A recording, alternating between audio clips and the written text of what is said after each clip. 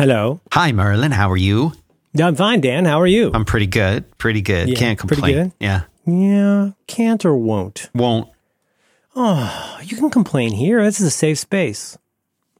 Yeah, but no one wants to hear it. That's the pick thing. one. Okay, pick. I don't know if it's a lot of things or one thing. Can you pick one thing you want to complain about? I'd like to complain about Microsoft Windows a little bit. Okay. All right. Thank you. Because, there's a thing you do where you send me a photo sometimes. Uh-huh. And that's all you send is a photo. Well, sometimes if I feel like if I'll send it to you, and this is like, when you're back in the old days when we used to watch regular TV and you'd flip channels, and if you'd be flipping channels and you'd look and you'd see something, and if that thing was cool, you might pause on that channel to watch it a little bit. Sure. Absolutely. 100%. When the remotes got fast, like with the good cable box, and you go, wait a minute. Like what's happening on QVC? You know what I'm saying? Sure. They're selling katanas. I want to check this out. That's right. So but if you're not interested, you keep going to the next channel. So I feel like if I send you something and it whets your appetite a little bit for there's an interest there, a genuine interest, you'll be like, what, Dad? Or, oh boy, what are you doing now? But whereas if you don't say anything, I figure, he's not interested. I don't want to bother. Merlin's a busy man. He doesn't have time for stuff that doesn't really pique his interest. Oh gosh. Wow. I'm just very easily confused. I'm very easily confused. And I'm not, as I say, Dan, I'm not busy. I'm time constrained. And sometimes it's difficult. A thing happens. A phenomenon that I can't explain. I assume ghosts there's some or kind something.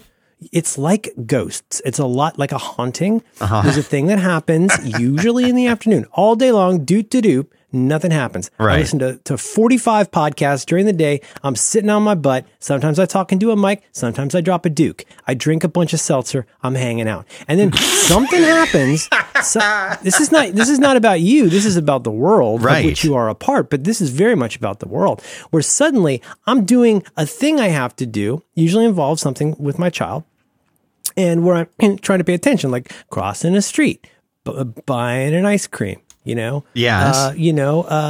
Tipping a hobo, like whatever it is, I'm doing a thing. I get blah, blah, blah, blah, blah, blah. I get all the pops and ha, ha, ha, ha, and my phone's all lit up. It's illuminating the hobo title. Right. I don't know. I don't know from responses. I don't know what I'm supposed to do. And now I got to do triage where I got to go through. I'm almost done.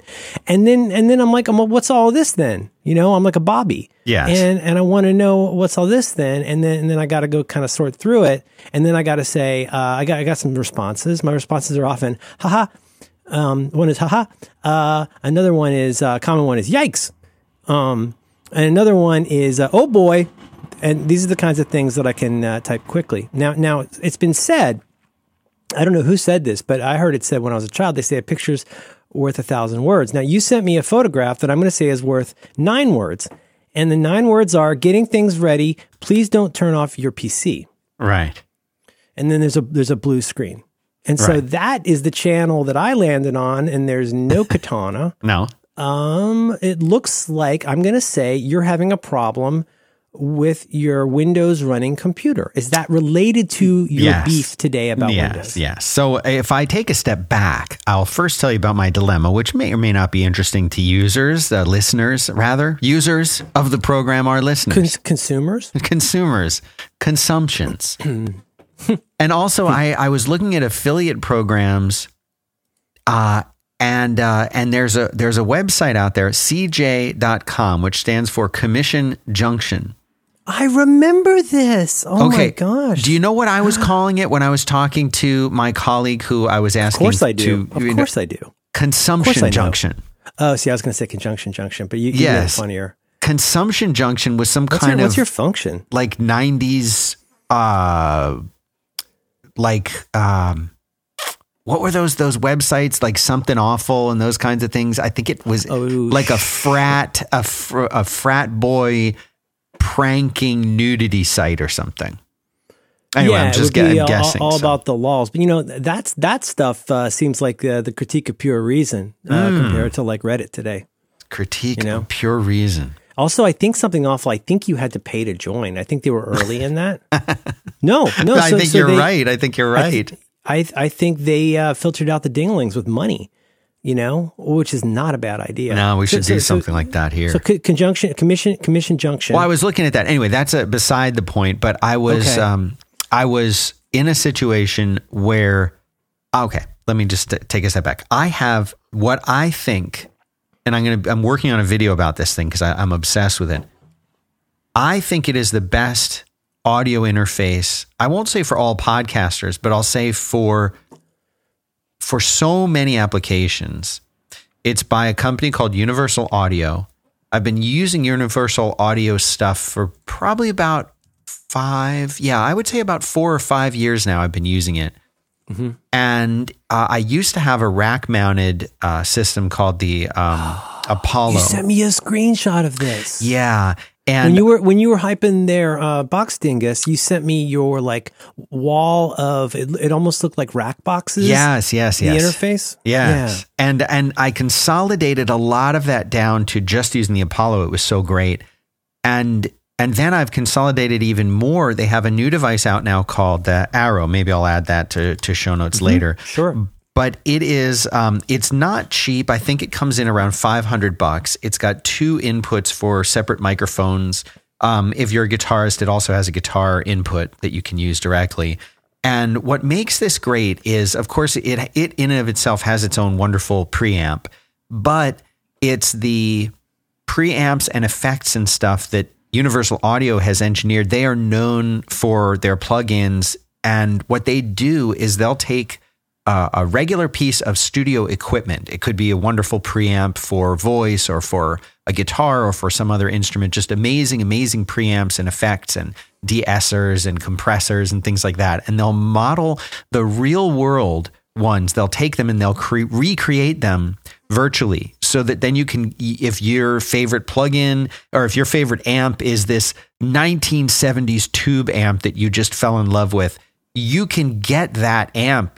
And it's you want to get a JCM in a box, like that's you want right. Your own little bespoke Marshall. Is this the thing Jim Dalrymple has? Yeah, he loves the Apollo stuff too. But they also have wonderful voice amps and things like that that you can get too. I'm so interested in this. You get them, and of course they cost money, but I think they give you like $150 toward them. And there's one called Neve. There's another one that's by API. But these are the kinds of things. If you went into a professional recording studio today, the amps that people would use there, you can get them modeled on these lovely little devices that are just, and it's as close, if not the same. I mean, I wonder if we were to test it, record something through the real one and the virtual one, if even an audio engineer could tell the difference. They're fantastic. But so I consolidated down to this one called the Arrow, which is this much smaller one.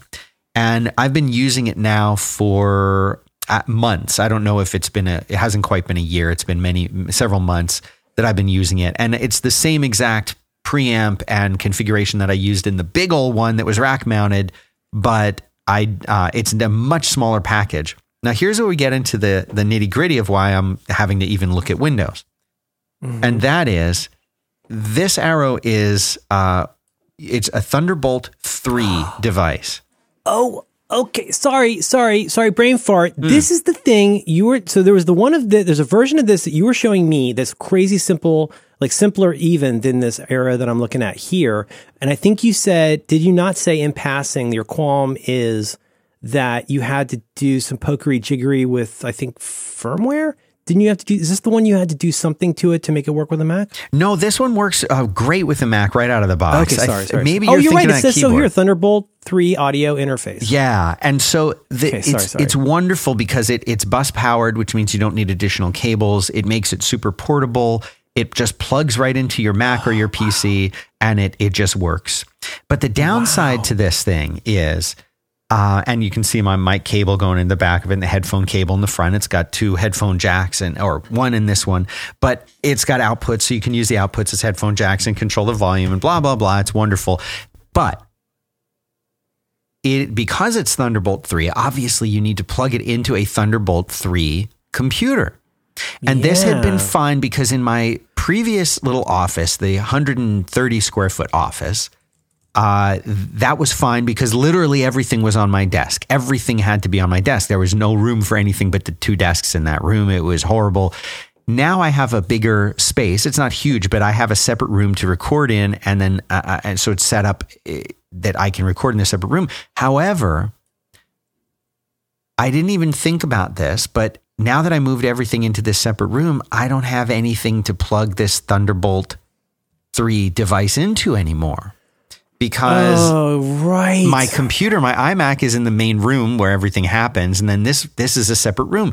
So I don't actually have a computer to plug this stupid thing into anymore. So I've been looking at what my options are. And yes. That's going to be as I say, a big lift. Yes. Because you would have to, if you try to accomplish that with adapters, cables, and dongles.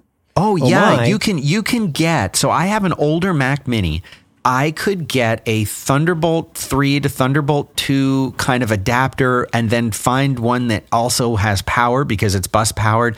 And Universal Audio says this might work, but it's going to cost $300 or $400 to do that. I'm not doing that. Do I have Thunderbolt 3 on my 2015 iMac? No. Probably not. No, you've got Thunderbolt 2. The Thunderbolt, and what makes Thunderbolt 3 confusing is it's actually a USB-C looking, it looks like USB-C, but it's Thunderbolt 3. I know. Freaking confusing. I know. It's horrible. So, but they're not the same. They're not. I've learned this from our friend Marco Arment. Things that look the same, sound the same, like they're so not the same. And this is one reason why it's so hard to find a what's the word I'm looking for? Like a splitter, you know, like a multi, like there's all kinds of things that are very particular to all those little dot revisions inside the various standards. That's all meaningful. And what makes it super confusing is if I just showed you a USB-C device, cable and a Thunderbolt 3 cable, you'd say, well, they look the same and both of them fit in the same one. And of course you can plug USB-C devices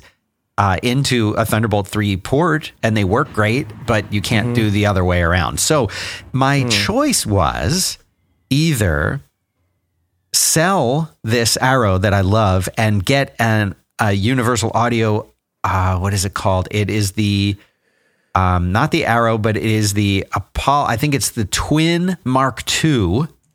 Audio. The Twin Mark II for $900. Oh, which I don't want to buy that because I have something that works, or I can find a computer that this will work with, like a new Mac Mini for $800. I don't really want it just for that.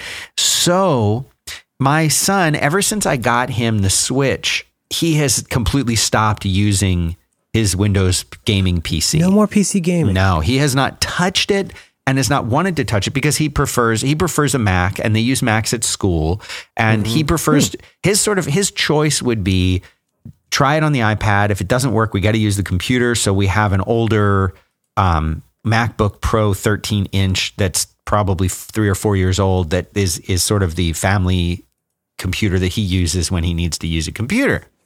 And so he's had this gaming computer that he was really into for a while, and it caused so many problems because I don't even want to go into what the problems were, but it wasn't right.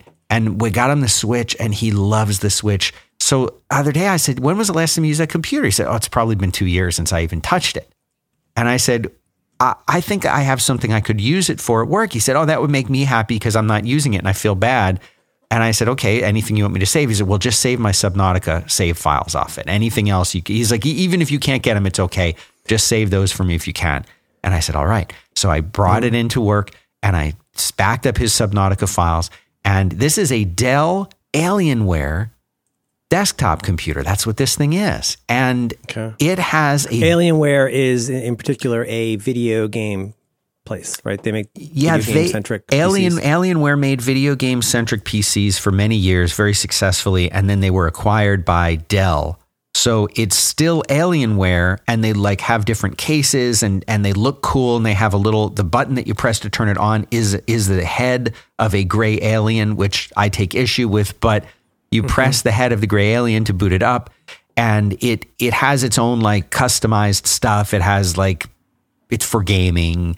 But anyway, in part of the process of these PCs is there is this option where you can reset. This is actually a nice thing to see on the PC side. We've had this on Macs for some time, and I imagine it's been around the PC side too, which is you can essentially boot into another mode that then allows you to, just like we have on the Mac, the safe recovery mode or boot mode or whatever you want to call that thing, where you can restore the copy of the operating system that it's shipped with. They have this on Windows as well. And you can boot into this mode, and then you can pick it, and you can essentially, it reformats the hard drive and reinstalls Windows and all of that, which is nice because unlike on the Mac, Windows, every copy of Windows has to have a license and a key and all of this garbage. And they also... It's like tied to the MAC address? It's tied to something, and you can't install it more than once or twice without there being a problem. And then you got to call Microsoft. Done with that. I thought that was an early 80s thing. It's still there. It's still there. Wow. With the Mac, any Mac can run, if it's compatible, you can run the Mac OS on it, no problem. It just works. It's great. Of course, on the Windows side, it's a little bit trickier, but it wasn't so bad. However, it took, and this is the kind of thing, like you imagine somebody at home, a regular person who just wants their computer to work.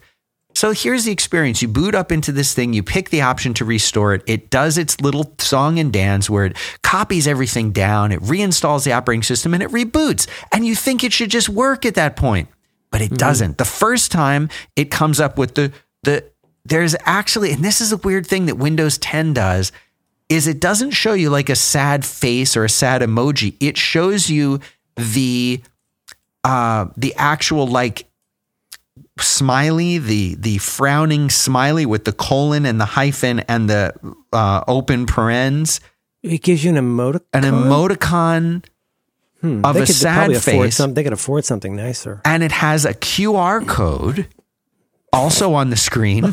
And it says, and then it says, we had a problem starting your computer. We're going to try again. And so it just was stuck in that mode over and over again. So somehow I managed to get back into the recovery mode and force it to reinstall again. And it did it, and it worked. But then it kept booting up, and it would show for a split second the first screen where you're like, pick your country, enter your zip code, that kind of thing. And then as soon as you would do anything, a little dialog box would come up and say, Windows was unable to complete the installation. Please restart the installation again.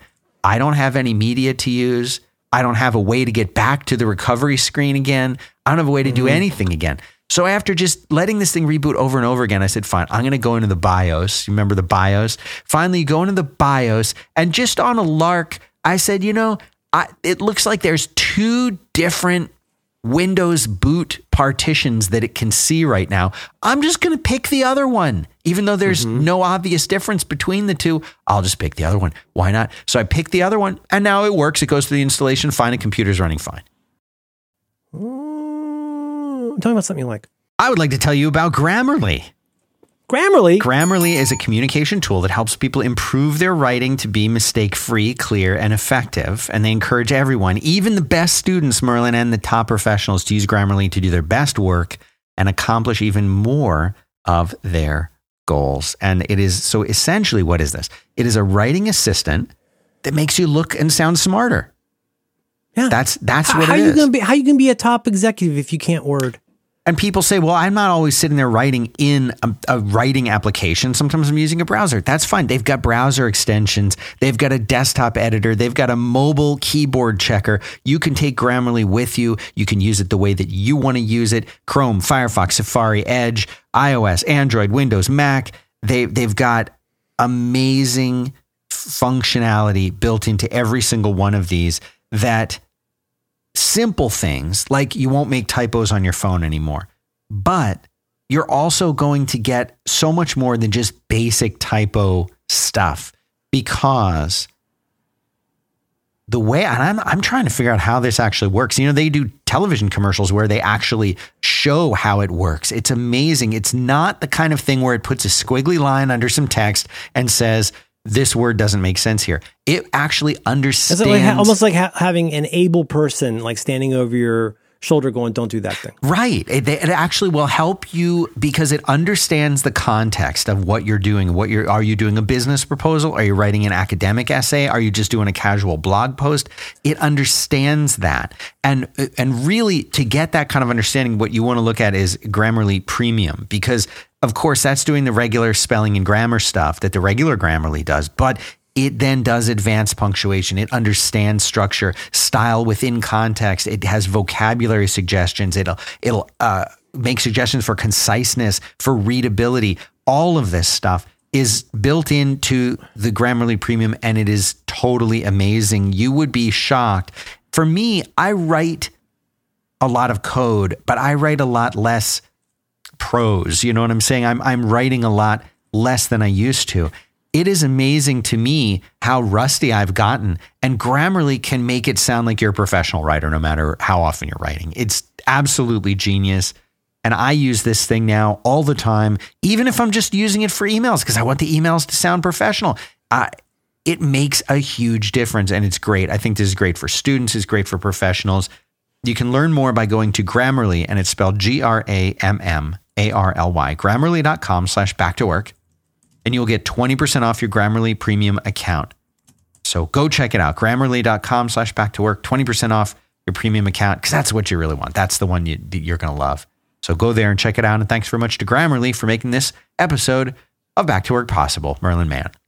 Thanks, Grammarly. Buck, buck. I don't understand how they can be so far behind what Mac had decades ago. Is the thing I had to Google BIOS because I do remember people talking about this. But okay, so just this is an honest question. This is not a bit. Is the kind of thing that the thing that you are attempting to do right here? How exotic or power user is the thing that you're trying to do? I only say that because, for example, like you could say to somebody, something I'm going to talk about in a little bit is like, I need to download YouTube videos. And of course you could say to somebody, oh, there's this amazing thing for that. I think it's called, one a lot of people like, it's called YouTube DL. Just get that. And somebody would go out and look for that and be like, wait a minute, I don't understand. Where do I click to install this? And you're like, oh, it's something you install and then like manipulate using the terminal. And you're like, well, that really wasn't a fair suggestion because that's not an app that I can just get. But you say, yeah, but it's a thing you can do. And what I'm trying to say here is what you're trying to do like an exotic asterisk kind of use of a PC, or is it like something that like a garden variety of user can and should be able to do without this level of forensic examination? That is a fantastic question. I don't really know the answer. I appreciate that. Thank you. It's early. Because, I mean, if you were, for example, let's say that you wanted to repurpose your PC for any reason. Maybe it was your kid's PC at home that he decided not to use, and now you're taking it to work. You don't really want all of his customizations and installed games and stuff taking up hundreds of gigs of space of, game download files and stuff. And yeah, you could prune that or figure out how to delete his account or manually somehow reinstall Windows, even though they don't give you Windows Media installation anymore. You could do all of that, or you could just Google, how do I reset my Dell PC, and follow the instructions. That's all I did. I wasn't like creating this process. So the answer is this is not exotic at all. I don't think it's that exotic. It's maybe not the kind of thing that your $ elderly relative needs, but it's not that exotic. It's really not. I mean, even if this was a computer that was in a small office and you were giving it to the new employee or reassigning it to an employee or selling it to somebody else, you want to reset that, but you don't want to blow away everything. You want to give them a working computer with an operating system on it. I don't think it's that weird to do it.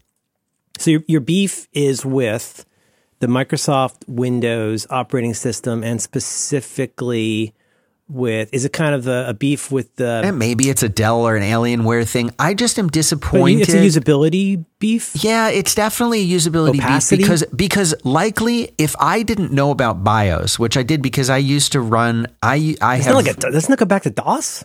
Yeah, it's like a very low level boot option kind of thing where you configure the settings in the way that you're actually essentially you're flipping virtual switches on the motherboard itself. That's more or less what the BIOS is letting you do. You're very close to the metal at that point. As close as you can get.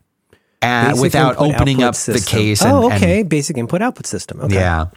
And non-volatile firmware used to perform hardware initialization. Whoa, yes, okay. Yeah. So You're like right up to the wall. Normal people should never have to look at this. You're at Castle Black. That's right.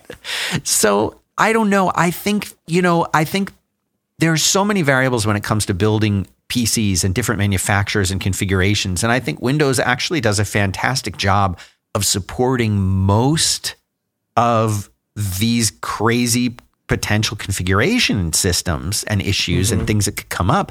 But when you look at what we have on the Mac side, I remember back in the old days when a friend of mine, this is very, very early. This is like, I'm going to say maybe like Quadra time period, maybe. When he would get a new computer, and I didn't even know that you could do this back in those days, and this is when I learned about it, is that when you would get a new computer, you could just pull the hard drive out of the old one and throw it in the new one and turn it on, and there was your, you know what I'm saying? Like that's all you needed to do to like get in, like you could transfer the hard drive into another one. And of course, if anyone listening is old enough to have tried this on a PC, that does not work. At least it didn't back then. I'm sure now it's better. But I mean, there was a time when things started had felt for years like pretty stable with the Mac, where like even an idiot like me would be able to have like I would with my Mac Pro that's still here, my cheese grater. I mean, I would just have a bunch of drives that I could pop in and out of there. Plus, I had a toaster. I don't know what that's technically called, but the thing where you could just pop this in with FireWire 800 and like you could boot any drive, and I had them all in boxes that were labeled, and it was really just as simple as that. Then you get also stuff like FireWire target mode. I don't know if I guess that can't exist because there's no FireWire anymore, but it used to be so easy to just plug this in. I think you start up holding down the T. Yep. And now you started up from this other drive. Like it was fantastic. Yeah. And I mean, you had, for people who want to play along at home, FireWire target mode was wonderful because what you could do is what that meant is you could have a Mac sitting there. No more dragging and waiting to do a thing. Like you could just say, I just want to, your friend could come over with a drive. And if it was supported by your Mac, you just had one restart and you're using their drive. Right. It's booted up. Your computer is now their computer. It was genius. And then target disk mode, where you had an old Mac, you want to transfer stuff from it. Is that what I think that's what it's called. I called it the wrong thing. You're talking about the right thing. Target disk mode. So now you plug your FireWire cable from one computer into the other, boot one into target disk mode. And now that computer basically acts like a hard drive. You don't even need to open it up. All the drives are right there on your other Mac. That's so smart. All of this kind of stuff was built because Apple understood the fact that things happen. And this is an easy way to make things just work. I mean, gosh, look, built into the boot layer of a Mac, if you hold down the Option key when you're booting, you'll get a graphical interface showing pictures of connected devices, including hard drives, USB drives, and you can, using the keyboard or mouse, decide which device you want to boot off of. So if you have multiple hard drives in your Mac, you could boot off different ones. You don't have to go into system preferences to pick. You can boot at boot time. You can plug in a USB stick and boot off of that. And there's even recovery options, which are genius because all you need is an internet connection, and your Mac can even download what it needs to reconfigure your computer over the internet. I forget which one that is. I mean, I know Shift, hilariously, that's been around forever. Hold down Shift, and that used to be, as you know, turn off control panels and extensions. Is it? I want to say I'm not finding it, but I believe there's one. Is it P? There's one that you hold up where you get into I've gotten into trouble mode, where you can run. I always have to look it up. Is it Option or P? But there's one where when you start up, then you could run disk utility. You can do a restore. Yeah. Like there's all the stuff you can do. But as you say, like with the graphic user interface, it doesn't just drop you out of a helicopter onto the island and say like, I hope you can make fire. That's right. I'm putting a nice article that I found that lists some of those booting from how to boot to a CD, how to get to the startup manager, how to boot into single user mode, target disk mode, verbose Love mode. Single user mode. Yeah. FSCK-FY. But I mean, I still remember, and I know a lot about Unix because I spent so much time doing it. And our Macs these days there are Unix underneath the surface there.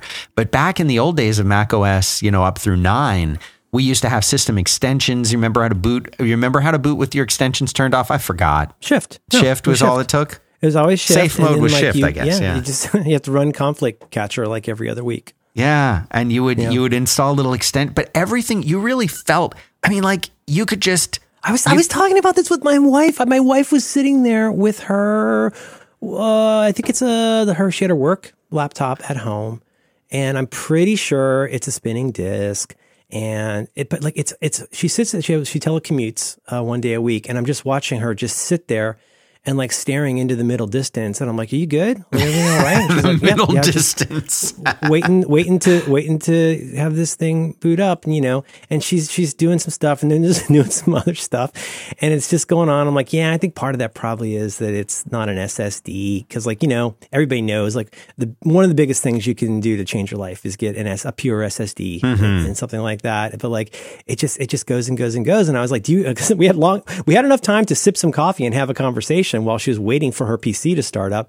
And I was like, that I feel like one of the million things, I don't want to say I don't give Apple credit for, but one of the things that's easy to forget about is in the time since, I'm going to say, circa 2005, like the improvements that we've seen between the SSD stuff, but also just the amount of time it takes to wake from sleep unless something is wrong, and the amount of time it takes to boot up. Because one reason we would leave our old Macs on at the office in the 90s was like you would just sit there and just watch it go like, Adobe Type Manager, like other extension, control panel. You just duck, watch those icons like populate the bottom of your screen. Yes. And it would take forever. And I'm like, I really do feel like I do take that for granted.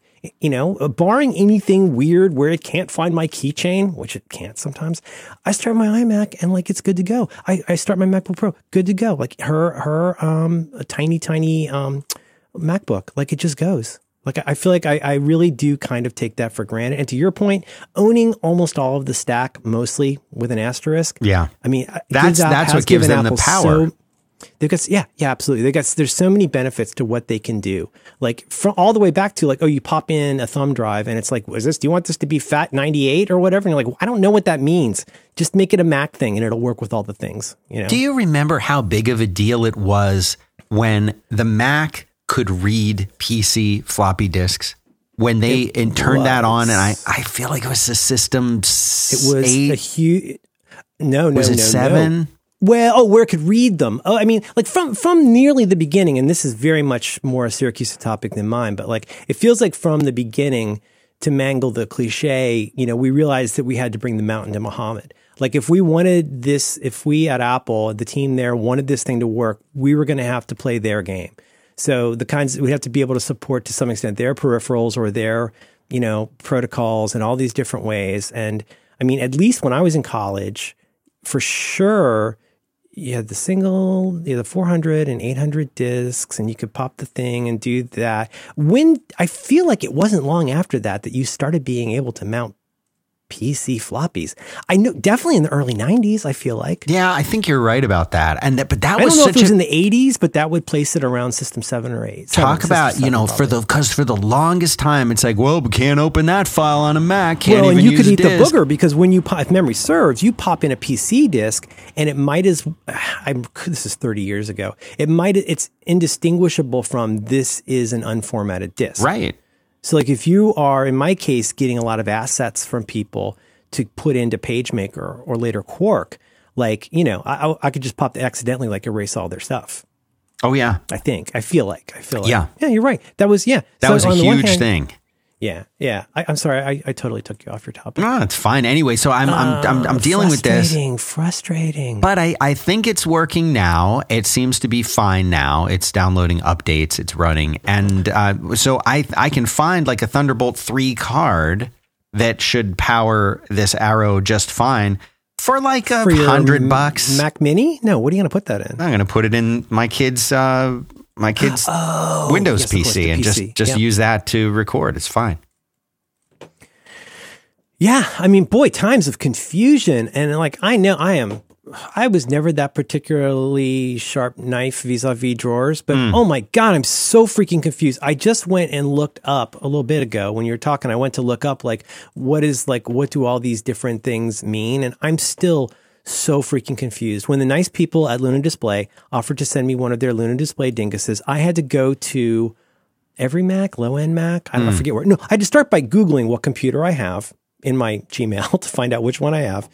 And then I had to go, like, I don't even know. I don't even know what's back there. And I know from that's a mini display port. My lady friend, who administers at a medical school, said, I want to get something that will allow our fellows and residents who have Macs to be able to use any like projector, like slide projector, right? So they can come in and do their presentations and stuff. And like, I used to be the right person to ask for this, but now I'm not the perfect person, but I'm trying to do the calculus in my head about, is there one ring to rule them all? Probably not. But is there a Pareto level? This will cover a lot of people. And so I was trying to interrogate her on how old are the laptops that most of the people have? Because obviously, if they're super old, it's going to be like a DVI. Right. Probably. Right. If it's, which in my day was the standard for stuff like slide projectors. Absolutely. But then if it's a little bit younger than that, it could be a mini display port. But if it's one from the last couple years, isn't there a pretty good chance it's a USB-C? Yeah, maybe. I mean, if they've got... Possible. Anything's possible. I have not kept up with this. I have the MacBook Pro that I have is from 2015. Mm-hmm. The MacBook Adorable that she now has that I gave to her, but like that she like adopted and loves. Like, so my MacBook Pro does not have USB-C. It does have all the great ports. Mm-hmm. Hers has a single port. If you buy a MacBook Pro today and take it out, how would you go from a MacBook Pro today to a generic? Let's just say, what way out would you go? It doesn't, does it have USB? I have one of those new MacBook Pros that you're talking about. It's right here. What do you got remind me what you have for ports on? I have on this there's one. There's a little bit of a D&D choose your own adventure. Yes, because what do you got? This one is unfortunately a touch bar MacBook Pro, which means it has 4 USB-C Thunderbolt 3 ports on it. My shrink hates his. He keeps trying to hit, I think it's the delete key, and it turns Siri on, and it makes him insane.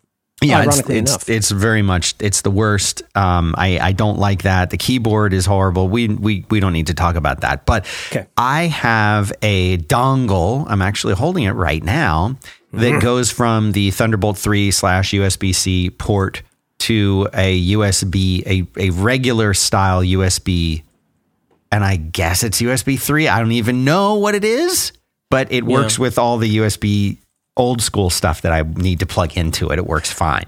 I'm belaboring this story. I think what I ended up saying was, I said something like, I forget what I said. I basically said, I would pick up one of these USB-C. Okay, first of all, I suggested she get a mini display. Apple sells a mini display, like basically AV dingus, right? Mm-hmm. Where you plug it in and then that does HDMI out. My gut is that we've moved from DVI to HDMI for a lot of these. I think. I was like, that's a pretty safe bet for a lot of people with a middle-aged laptop. And I think the other one was I suggested a similar thing for USB-C. That like once you've gotten out of your port-deprived Mac, you have other options. But like until you get out of there, you're not going to want to go buy a DVI to DVI cable anymore. But like, okay, so what's the point of that? I don't know what the point of that is. Like, it's, I have a hard time keeping up with this. I think it is very confusing to me in my late middle age. I think it's very confusing that you can have, like, if you try to put, let's go way back. You got a SCSI 25 and a SCSI 50. Mm-hmm. You are not going to be, they're both called SCSI, but you're not going to be confused about whether that's going to fit. Whereas like USB-C, which is now the like increasingly moving toward the standard, like, it seems to me like you could potentially put something in that port that fits and have it not do the thing you expected, maybe? Like, I don't know. It seems like a very confusing time. I love having this. I'm so dumb and old and my needs are so modest that having this 2015 MacBook Pro, it's a computer that I feel like I still understand. Mm-hmm. Mm-hmm. I've really officially become an old because I really like that there's a port and I can plug it in here and that does the thing that I expected. And I know that's a retrograde idea. I watch my daughter and to a large extent my wife, and we've talked about this numerous times, but it's been so educational for me to watch how I'm trying to stop myself from saying to my kid, stop, you don't use an iPad for that, you use a PC for that. But she manages. Somehow I manage. In the words of Michael Scott, she figures out how to do a thing. And I'm like, that is the most monkey balls backwards way to use that. What we should do to make your yearbook on the site, where we should send these photos out of photos. We create a shared album, and the shared album can be shared locally. And we do that. And then that goes to here, and we do that on the Mac. We drag them over to here. And she's just grabbing stuff out of the Photos app and quote unquote dragging it on an iPad. I don't know how she's doing this, getting them into the place that she wants. And she's manipulating these things, right. Not using even like the multiple window stuff. And I'm like, I'm glad you did that, but like, you're not supposed to be able to do that. But she's totally comfortable with that. Oh, there you go. If all else fails, she might crack open the Chromebook that she loves. But I don't know. It's a weird time to be an old. It is. No, it really is. Yeah. Remember when you could boot up your iPod in disc mode? Remember that? Oh yeah. Yeah. That was, I remember that because they put files on there. They even did that with the little iPod Nano. Was Shuffle? It the Shuffle? Thank you. The Shuffle, because when those first came out, I was still working for a company, and they took us on like one of these retreats where we would, because everyone was remote, so they would bring us all together a couple times a year, and we'd have this sort of retreat where we'd go and spend, a week or whatever together in some kind of place. And on the first day, all of our boss's boss came and said, all of you handing these out. And he started handing out the little shuffles. And we're like, oh, this is nice. He's like, I have given you portable hard drives in case you ever need to store files. This is a way you can transport your files around with you. And that was how he had justified buying them. But Apple was always thinking of really cool, creative little ways to, well, I guess it is kind of like a hard drive. Why don't you put stuff on it if you want? I remember there being a lot of cautionary tales about like, maybe don't leave that thing plugged in for a month because you could like, I don't know, I want to say burn it out. Yeah. I don't know if that's right. Damn, we've I didn't realize we were many minutes in. That was a very good anecdote and a good vent, and I hope you feel a little better. I feel better. I feel great. But we need to talk about, if I could say, we need to talk about something you like. Let me tell you, you mentioned it a second ago. No, I didn't. What did I mention? Luna display. Luna. I love the Luna. Luna. It's earned a place. It's earned a place of pride in my bag in a bag. You got a bag in a bag. I am using the Luna display right now. I have my iPad right here, and I am controlling and using my Mac with my fingers right here, utilizing my fingers to use my Mac, and it's in the other room, and I'm doing it on the iPad, and I'm using Luna to do it, and it's amazing. Luna is the only hardware solution that turns your iPad into a wireless display for your Mac, so you can use your iPad as a super portable second display for your Macintosh computer. And it has stunning image quality, and there's virtually zero lag, and it works anywhere you go. You get the freedom to bring your workspace with you anywhere that you go, the other room of your house, a different part of your office, the coffee shop, an airplane, and it sets up in seconds, and it works over your existing Wi-Fi or over USB when you don't have Wi-Fi, which can happen. And it turns your iPad into a complete extension of your Mac. And the genius part is it supports external keyboards, it supports the Apple Pencil, and it supports touch interactions. It literally turns your Mac display is into a little touchable bit of an device. undersell. It's such an undersell. Yeah. You love this It does thing. more than display. Yeah, I do. Oh, my daughter touched my screen today. She did the thing. She did the thing because I do everything wrong. I'm always doing everything wrong, and I don't go into full screen fast enough. Or we're watching a YouTube video on the Apple TV, and she yells, menu, because she can't stand seeing anything on the screen. Right. She's so mad. My son is the same way. We were watching, at her request, we were rewatching the 1998 Hell in a Cell match between Mankind and The Undertaker, and she got she started touching my Mac screen to scrub. Now, here's the thing. You do that on, guess what? Now, this is going to really screw you up. Good, because you can do that. You know what? On your Luna display, it's more than a display. It's also a Luna. And you can touch it, and you can move, and you can manipulate with your little meat fingers, and it totes works. Magic. Black magic, Dan. Black magic. So, Hell in a Cell. 10% discount on the Luna display for our listeners if they go to Luna, Luna, display, DISPLAY, lunadisplay.com, and enter promo code back to work. They'll save 10%. Highly recommend the Luna display. Highly recommended. Yeah. Love it. Thanks very much, Luna Display. I'm sorry. I wasn't sure if you were throwing to I don't me. know. I'm feeling the vibe of Luna right now. I'm feeling it. They're good. I'm going to put Hell in a Cell into show notes. I'm going to do it. Thanks, Luna. Maybe. Ding. Thanks, Luna. Bok, bok. You can watch this on an iPad with Luna. Maybe the greatest wrestling match of all time. Oh my gosh, I got a lot here. Did you see the new trailer for the new Spider-Man Far From Home? I have. Has it been out for a couple weeks? Oh no, it's been out since yesterday. It came out yesterday morning. No, in that case, I haven't. There was a I teaser saw a trailer. sneaky peek of him, and he goes to like another country, right? There was was it a teaser trailer? I saw something where he doesn't go to another country and he doesn't bring his suit. He's going to Europe, doesn't want to bring the suit. But now we've got a full trailer. The movie looks like a lot of fun. It looks like a lot of fun. And they're doing it right. And of course, the trailer contains spoilers. We're not giving any away here, but it contains spoilers for Endgame. So it comes out and you've got Tom Holland, the amazing Peter Parker, Tom Holland, except he's speaking with his British accent. So upsetting. To warn us that it contains spoilers for Endgame. So he's basically coming on saying, "Hello, governor. Hello. What's all this then? Where did you get that recording of him? Hello, it's me, Tom Holland. I like to do parkour and drink tea with my queen." Here he goes. Really rev it up. Really put your back into it. He's late today. He's like 45 minutes late. He's like 40 minutes late today, but he's giving it the stick. Hello. I'm the Spider-Man. That was very off-putting to me. I don't want to hear that. No. I don't even know what accent that is. But this the weird thing is if he you haven't seen Endgame yet? No. Yeah, don't watch the trailer then. But I feel like he should have done it as Peter Parker, or at least with the American accent. I love the way he talks. I love his accent.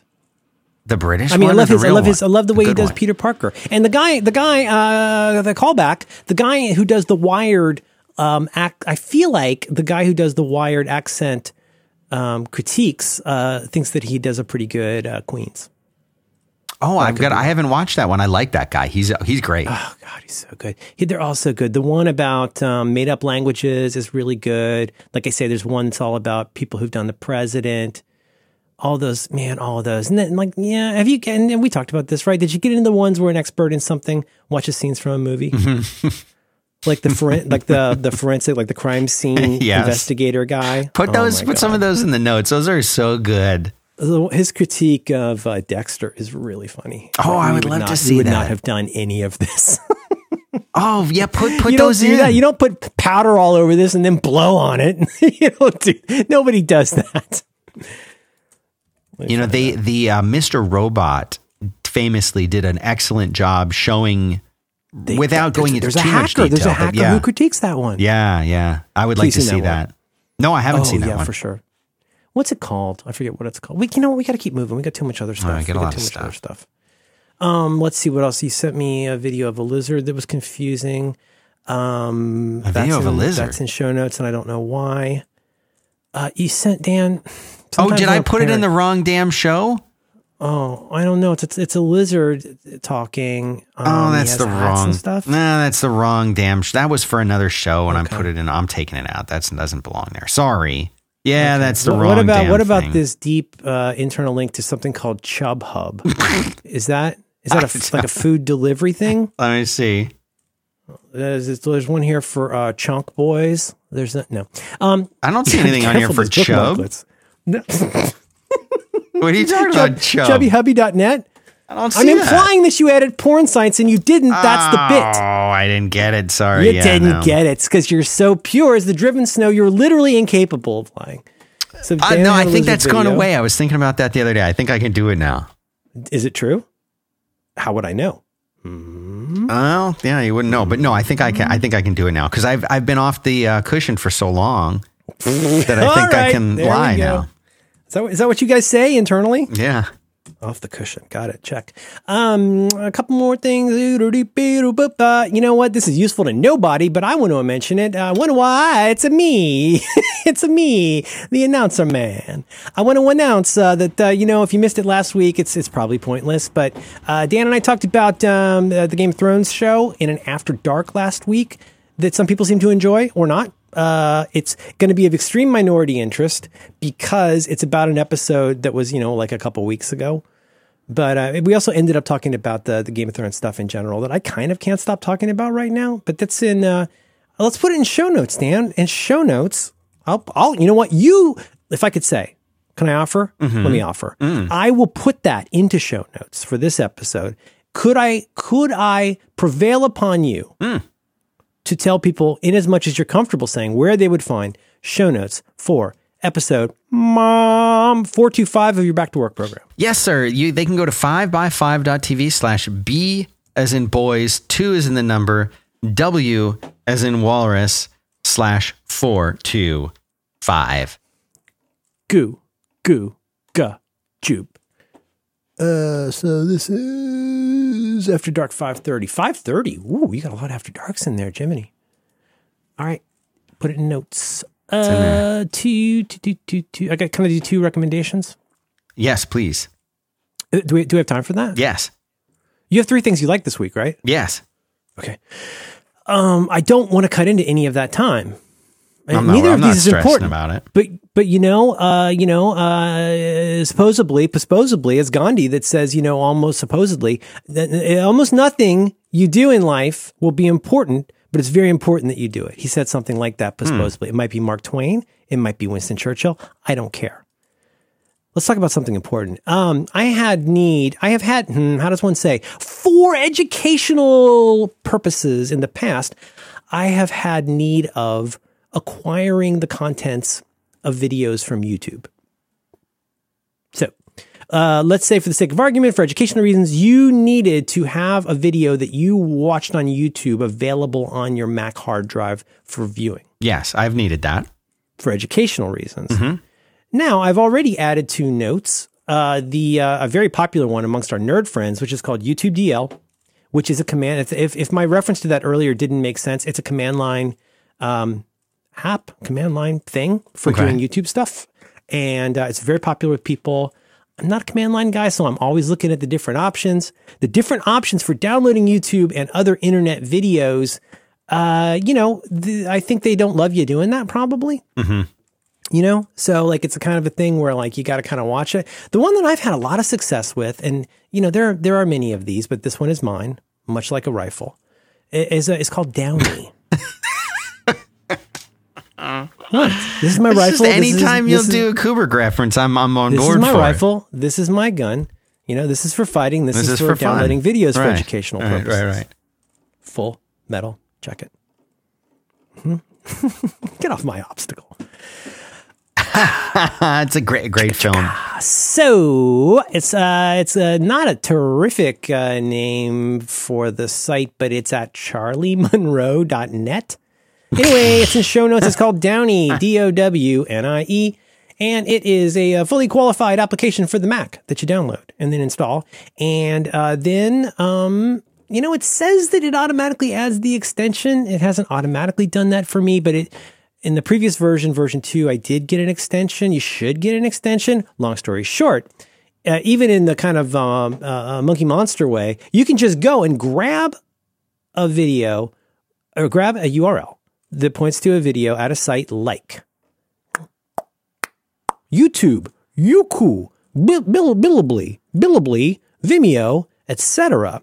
You paste that into Downy, and guess what it does? It downloads that to the folder of your choice, and it will download stuff like subtitles in the language of your choice and whatnot. But like as a user of like a Plex user like me, it's real handy. I put those into my probably misnamed like home movies directory. Okay. What are the kinds of things I've downloaded? I wanted to get a scene from the movie Bugsy Malone. I got that. I was able to get the test pilot that never aired for Bob's Burgers. Oh, Stuff cool. that's really, really hard to find. Sometimes Ricky Jay and his 52 assistants. So you can go in and it'll just download that into your little folder. It's called Downy by the makers of, you might remember this one called Permute. I don't know if you remember Permute. It's Permute is an app for like transmogrifying into different formats. Okay. So you can buy Downy by itself, or you can get Downy plus Permute together and have it automatically change it into the format that you prefer. But it's a really, why do I mention this? I mean, it's because it's really useful and I find it very easy to use. It's kind of a set it and forget it thing. And I really like it. And you can buy it by going to their website. It's called Downy, Downie. Do you ever, when you have occasion for educational purposes, how do you do that, if you can say? There used to be, the last time that I did that, it was a while ago.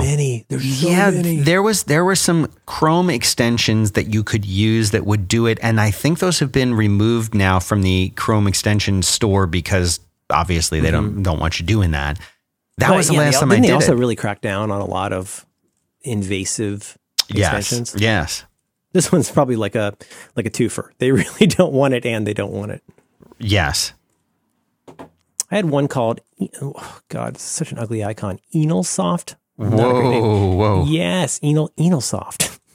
That's not, those two, you have two words that you wouldn't normally put together. Hi. You worry about having a tougher, inflexible Enel. Try Enelsoft. Enelsoft YouTube downloader.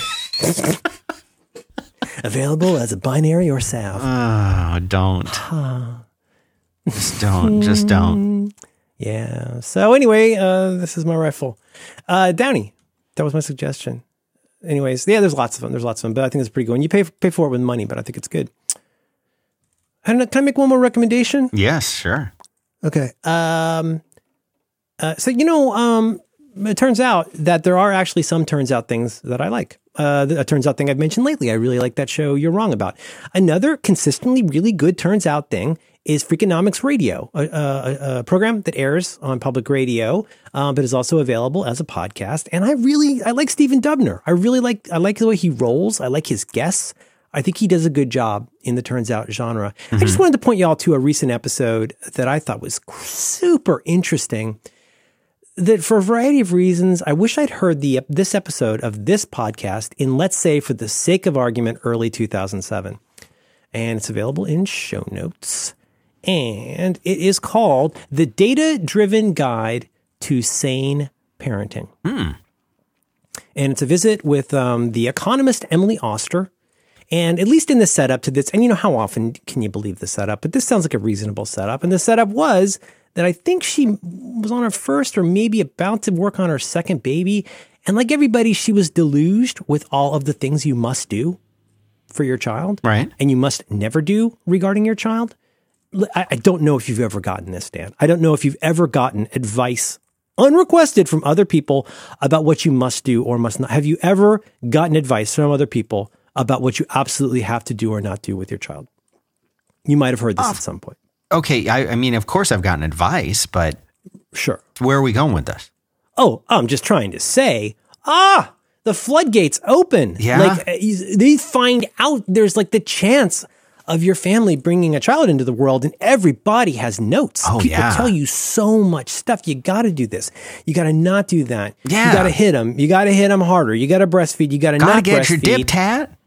Got to get your dip tat. Honey, do we get the dip tat? If you don't breastfeed, we'll hate you forever. Yeah. Got you on a pretty short leash, don't you, H.I.? So that's what they do. They do that. And like all of the night, I do this. I don't even mean to do this. There's good advice, there's bad advice. But what she dives into is, okay, let's take a step back. There's all this stuff. And you say to somebody, okay, so tell me why. Let's just take one that's actually interesting. Tell me why my child should not even look at a screen until they're 2 years old. All right. That's one that we got like pretty broadly, right? Is that you must not only is your child not allowed to watch TV, you should not even put them in front of a screen until they're 2 years old, which is an interesting piece of advice, like legitimately interesting. And so you say to them, okay, let's start with the easy one, which is like, why is that?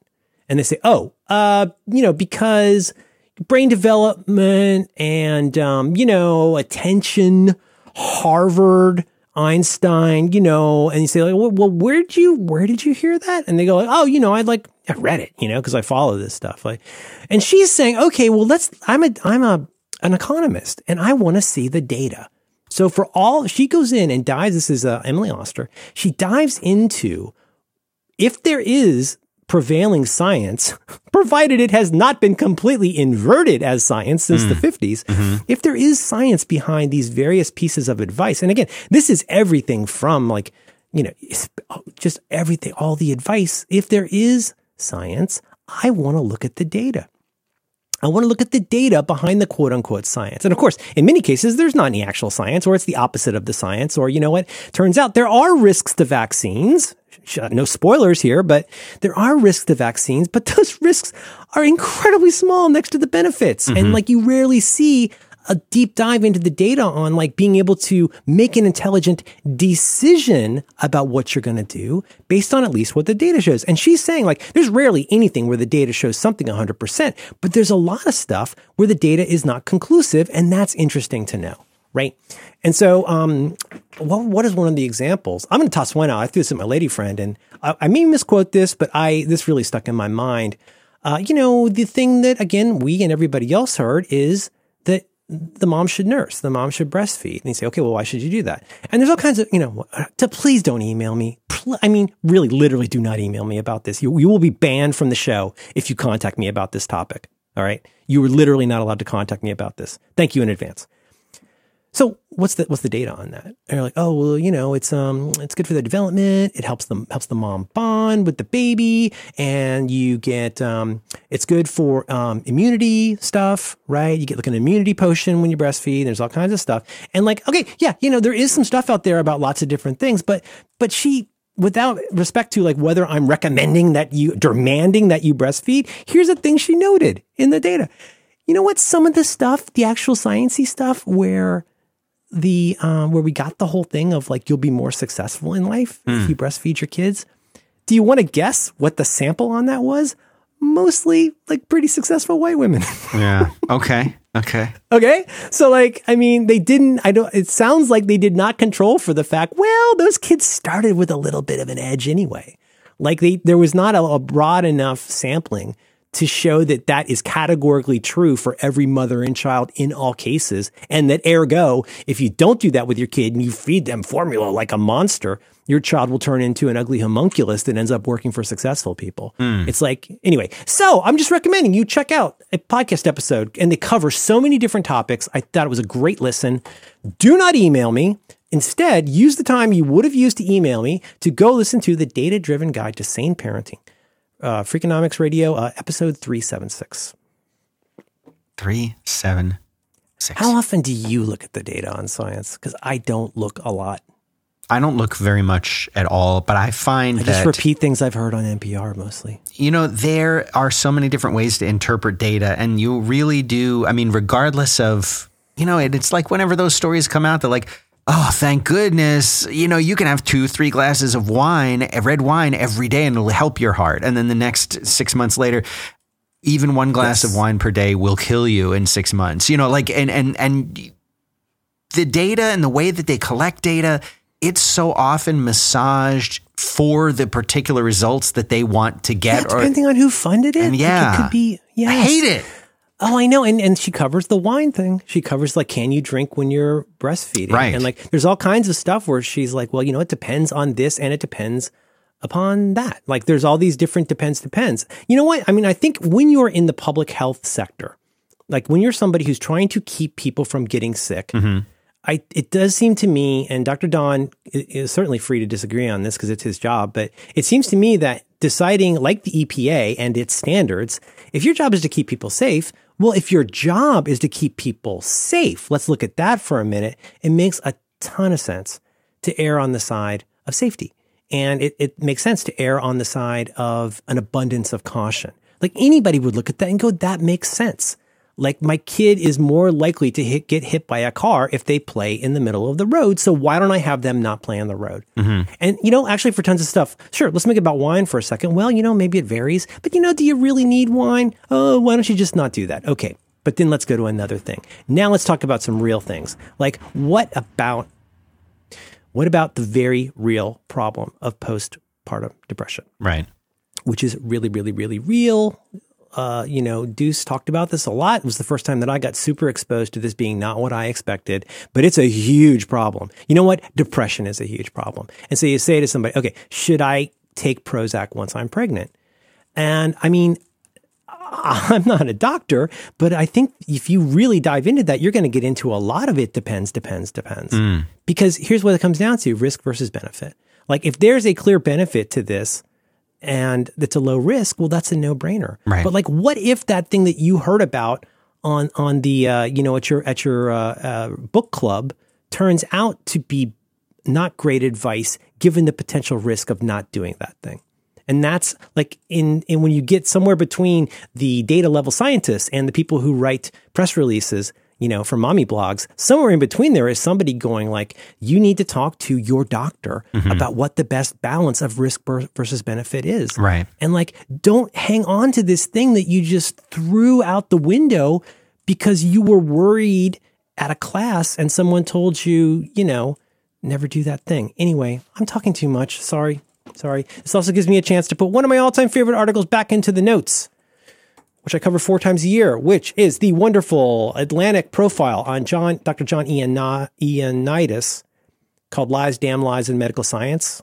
And I still run into enough people that haven't read this.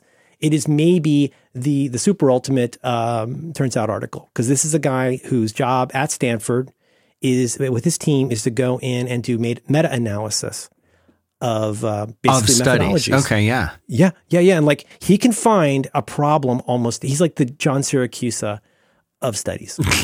Nothing is so perfect. And he does, if you guys watched, at least one of I think in the actual titular, the Dropout podcast and TV show, at least in the podcast, he's featured as somebody who like wandered past Theranos one day and goes, I wonder what that's about. And then started exploring it. And he has a story to tell. So yeah, science, it's a thing. But see, here's the thing. Okay. What? Last thing, because sometimes people like me, people like people I know, people like anybody, you say a thing and somebody says, I don't think so. And you go, yeah, but science. Like that's going to end the conversation. Right. And like, did you even read the abstract of that article? I didn't. I frequently didn't read the abstract. But what I'm trying to say is like, we try to use science as a cudgel on either side of whatever argument is happening. And we try to use it as this thing that ends the conversation because I just used the word science. You certainly didn't do the research yourself. You probably didn't even read the research yourself. Just saying. You know what I mean? Let the patient beware. Right. From the Latin. Hey, Dan, real quick, before we continue, would you mind telling me about something that you like? I would love to tell you about Twist. Twist. That's from the Flintstones. From Bedrock. That's right. That thing is... Well, there's a town I know where the kids are. Why do we know this damn Bedrock. song? Why do we know come that? On the run with a burger on a bun. Hey, Dan. It's never left my brain. Yabba dabba doo, Dan. Tell me about Twist. So imagine, Merlin, imagine your team of coworkers. Visualize them. You probably have tens, if not hundreds, of important conversations that are happening all at one time, and keeping it organized is overwhelming. Now, important information is going to get lost, and it's easy for discussions to get diverted, especially in something like Slack. I mean, Slack's a great way to communicate, but there's so many diversions, and that's why there are now over 100,000 teams that have switched to Twist. This is a new communication app from Doist, the company that's behind Todoist. I'm sure you've heard of them. I've used that application. Yes, this same team, Twist replaces 100% of internal email and group chat by giving teams one single organized hub to discuss their ideas. And inside of it, discussions get organized by topic into threads, which gives teams and the freedom to focus on work without feeling stressed that they're going to miss out on something important, and at the same time helping you eliminate all of those distractions. It is asynchronous communication at its best. And if you're on a team and you're listening to this podcast, you can get $100 in Twist unlimited credits when you sign up for a new account. They made a special URL. We suggested maybe they could make a back to work URL. They said, you know what? We like 5x5. We're going to put that in the URL instead. We said, okay, so it's twist.com/5x5. That's the number 5, BY number 5. That is the URL for this show. That's the URL they invented. I'm fine with it. It's easy to remember. Twist.com/5x5. Go there and get $100 when you sign up in Twist Unlimited credits. But this is a really interesting take on this, solving this particular problem. And it is a tricky problem, and Twist knows how to do it. So go there, twist.com/5x5, check it out, and tame the chaos of your team communication. Thanks very much to Twist for making this episode possible. Thanks, Twist. Buck, buck. Was that clean? It was super clean. The cleanest of the clean. That look clean to you. See, now you got to go watch it. I know, I'm going to watch it tonight. Do we have time? Oh my gosh, I've been rewatching Deadwood in anticipation of the new Deadwood film that's coming out later this month. You back to the beginning? Back to episode 1, yes. Oh my God, you better help me with my fall. Don't look like it wants to infect. Oh my God, one of the greatest first episodes of all time. And oh my God, I got to tell you, man, I like the whole show, but basically through the, oh God.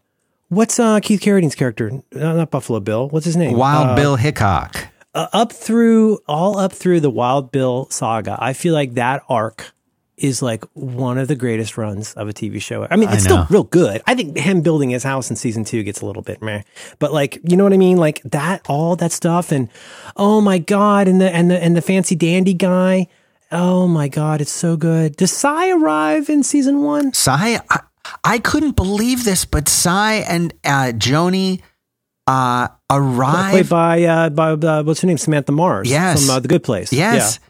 They arrive in like episode 3 of season 1. No way. Yes, they do. I thought they were like mid season 2, but they're there from the beginning. In my head, that's the only way that makes sense. I know, but they're there from the beginning.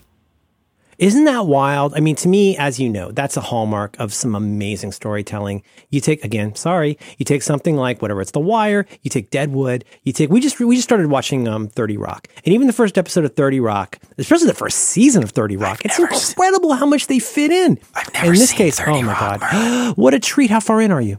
I am into like episode 7 or 8 of the first season, which might be the final episode. I forget how many they have, but I'm almost at the end of season 1. I just recently restarted watching it.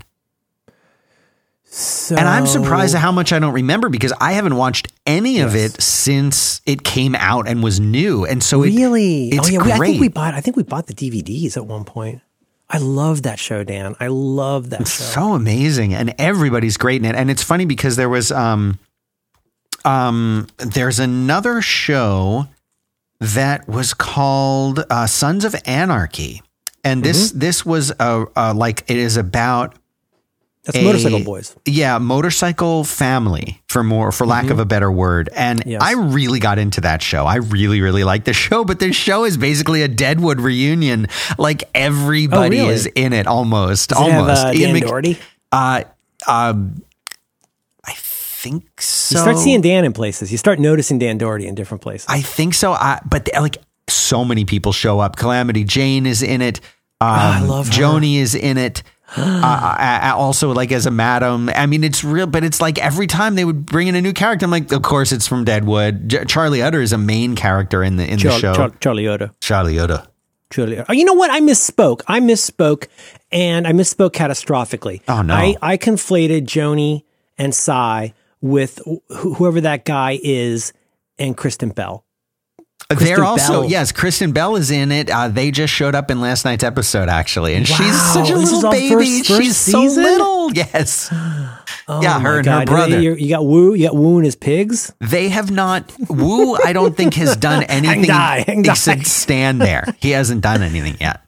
Oh, San Francisco. I can't say it. I can't Don't say it say on the show. it. Don't say it. What a great line. Oh my God. Oh my God. Swingen. My God, that show's so good. Yes, Deadwood, very good. Very good.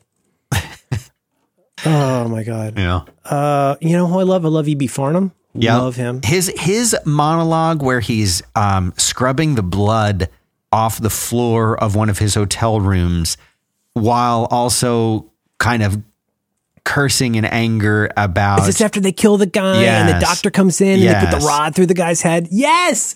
It's so good. It's such a Shakespearean monologue. It was that's exactly what I was going to about say. His lot in life. Yes, it's Shakespearean and it's wonderful. The show. That's Larry. That's Larry from Larry, Daryl, and Daryl. I know.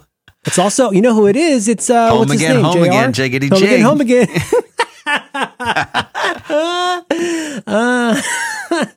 Was it Sebastian? John? Sebastian, yes. Yeah.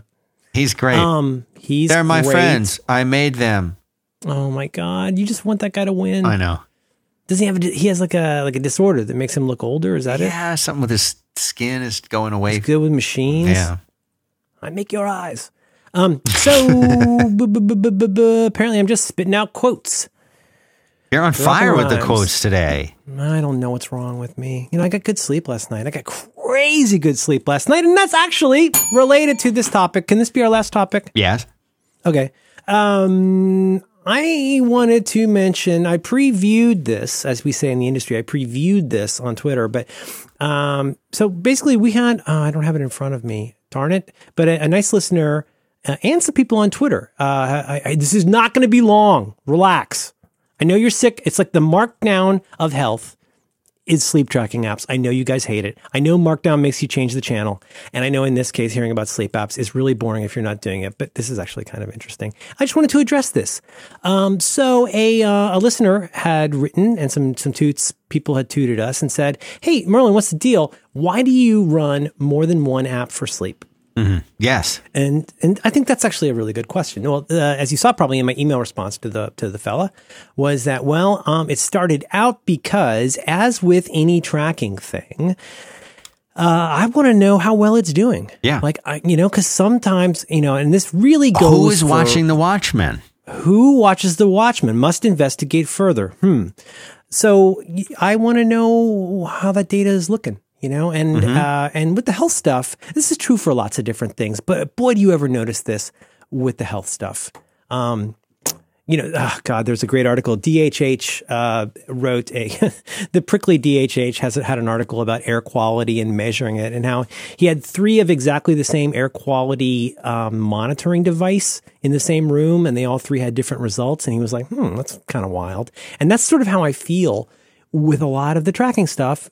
And I could feel it acutely with the activity and sleep tracking stuff. And I feel this because a lot of times my family will take walks. We call them hikes, but they're really more like walks. We just go somewhere beautiful in Northern California on a Sunday. Sounds we walk nice. around. And everybody starts to work out at the same time on the watch, right? We all 3 got, watches, and we're walking around. And I'm the only one with cellular. I don't know if that matters, but we'll walk. And then when we're done, we get 3 very different answers, and we try to figure out who's seemed correct. So that one, maybe that's understandable. We have different strides. Who knows where the satellites are aligned? I don't even know how to do that. But what I can tell you is, back in the day, I was running several different apps for tracking steps, and I've run several different apps for tracking sleep. And for the longest time, the Fitbit and the Apple Watch really disagreed on steps. I want to favor. How much? By how much? Oh, it could be quite a lot, and it could be for a variety of reasons, not least because Fitbit, not everybody has done this, and I'm off the Fitbit. I've been off the Fitbit for probably 6 months. But in Fitbit, you can go in and measure your stride for walking and running, and it'll make it based on that. I don't know if that helps, or if a goof in that could screw up everything, but those can sometimes be quite different. That's just one example, but there's lots of different stuff where something that presents itself as a tracking device can give you different results. So the answer is, I started out running probably 5 different things for tracking sleep. And I eventually, it got to a point where I felt like the main reason I was still wearing a Fitbit in particular was for the automatic sleep tracking. Well, guess what? Other apps started doing that automatically, and I said goodbye to Fitbit Thank you for your service. And because, boy, those things are poorly made and they just fall apart on your wrist. Yes. Anyhow, why do I keep more than one? So why did I get more than one? They're not that costly. I care about the results, and I can find out, I can get a reckon on, like, sort of like we talk about with podcast stats.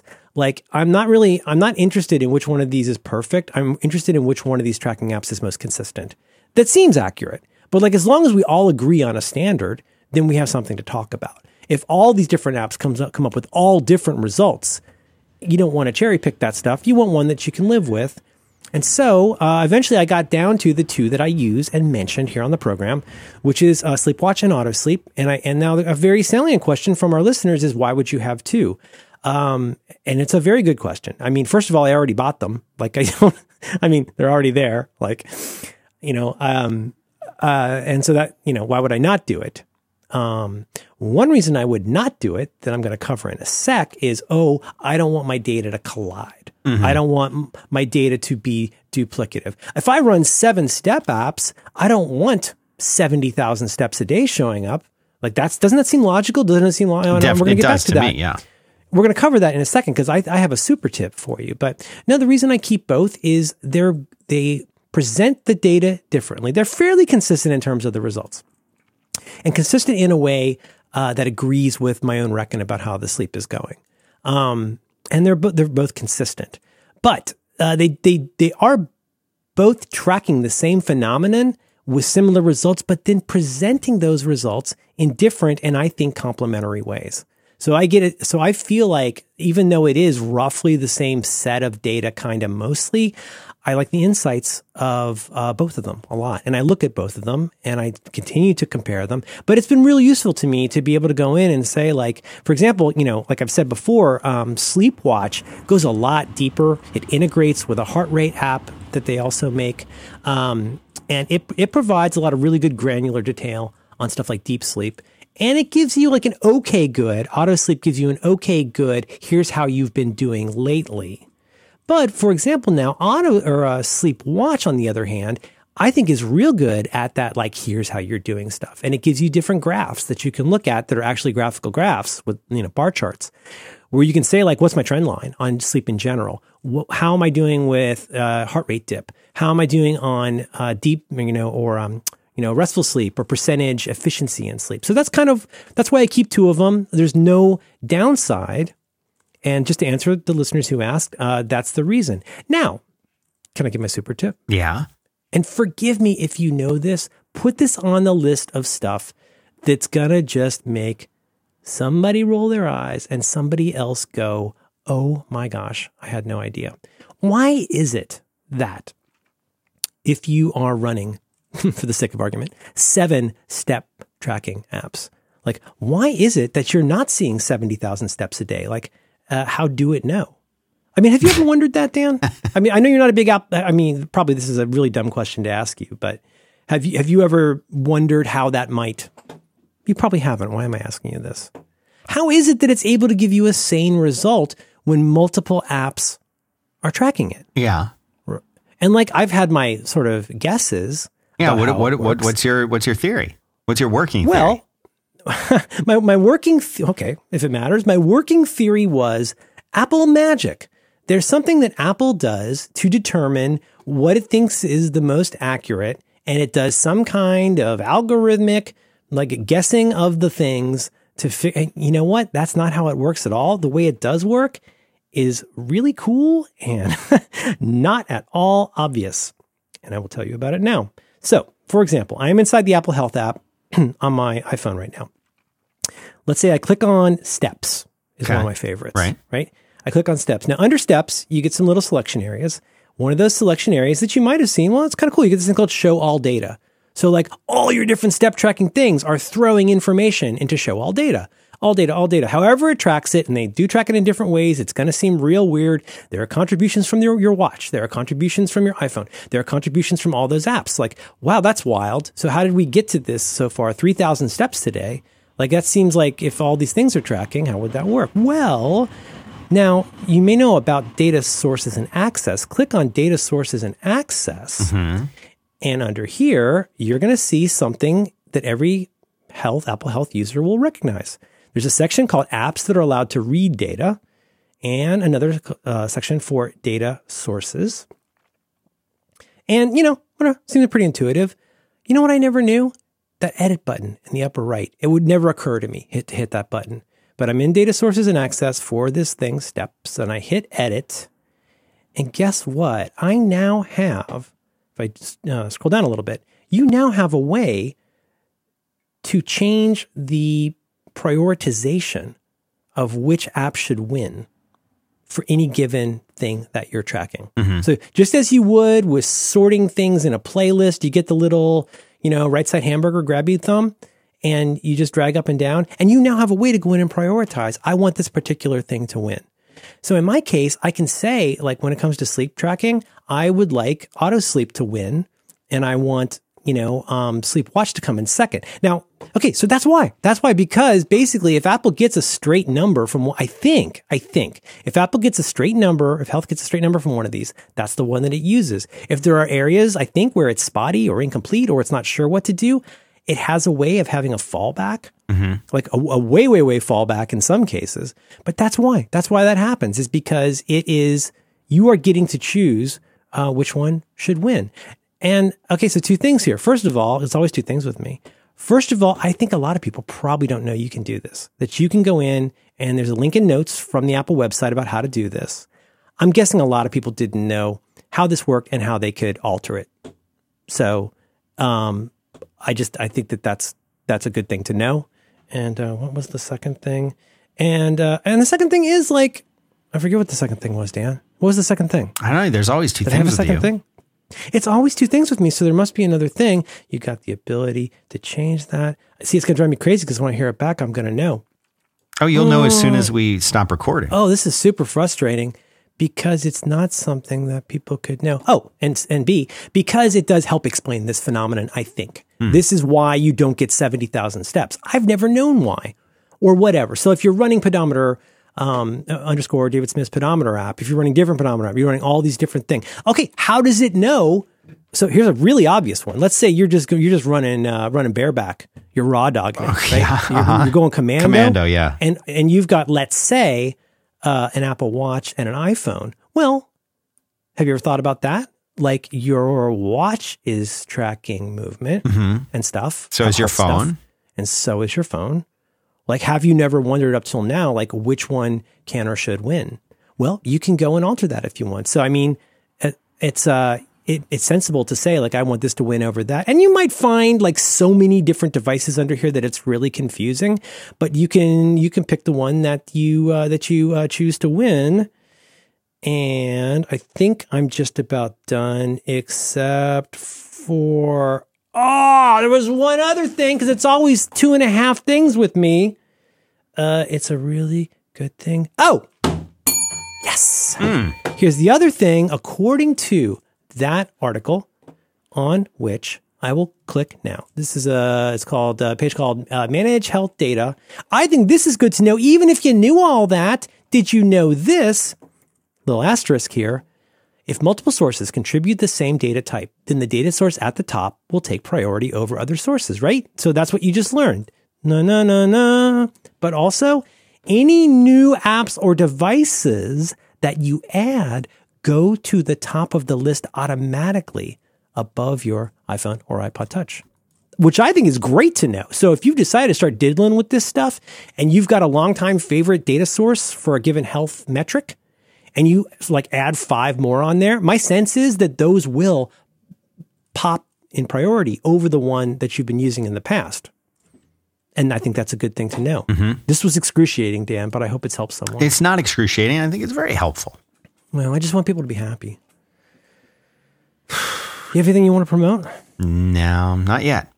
Are you feeling good? Are you feeling better? I feel fine. You still mad about Windows? A little bit? No, I'm not mad about it. You're not mad. And you're all of this is You're just to see if I can even use it for the thing that I want to use it for. If not, it'll be a great Linux server. Yeah, it's the year of Linux on the Windows box. No, I'll just reformat the thing and put Linux on I know. it. I haven't even sent out my cards. Linus, they call him. Linus. Yeah. Can you imagine correcting somebody that calls you Linus and saying, no, it's actually Linus?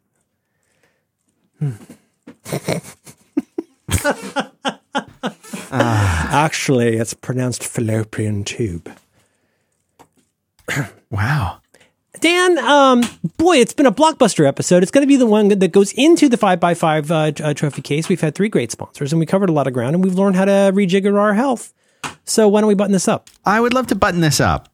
Okay, I love you. Love you too, Merlin, man.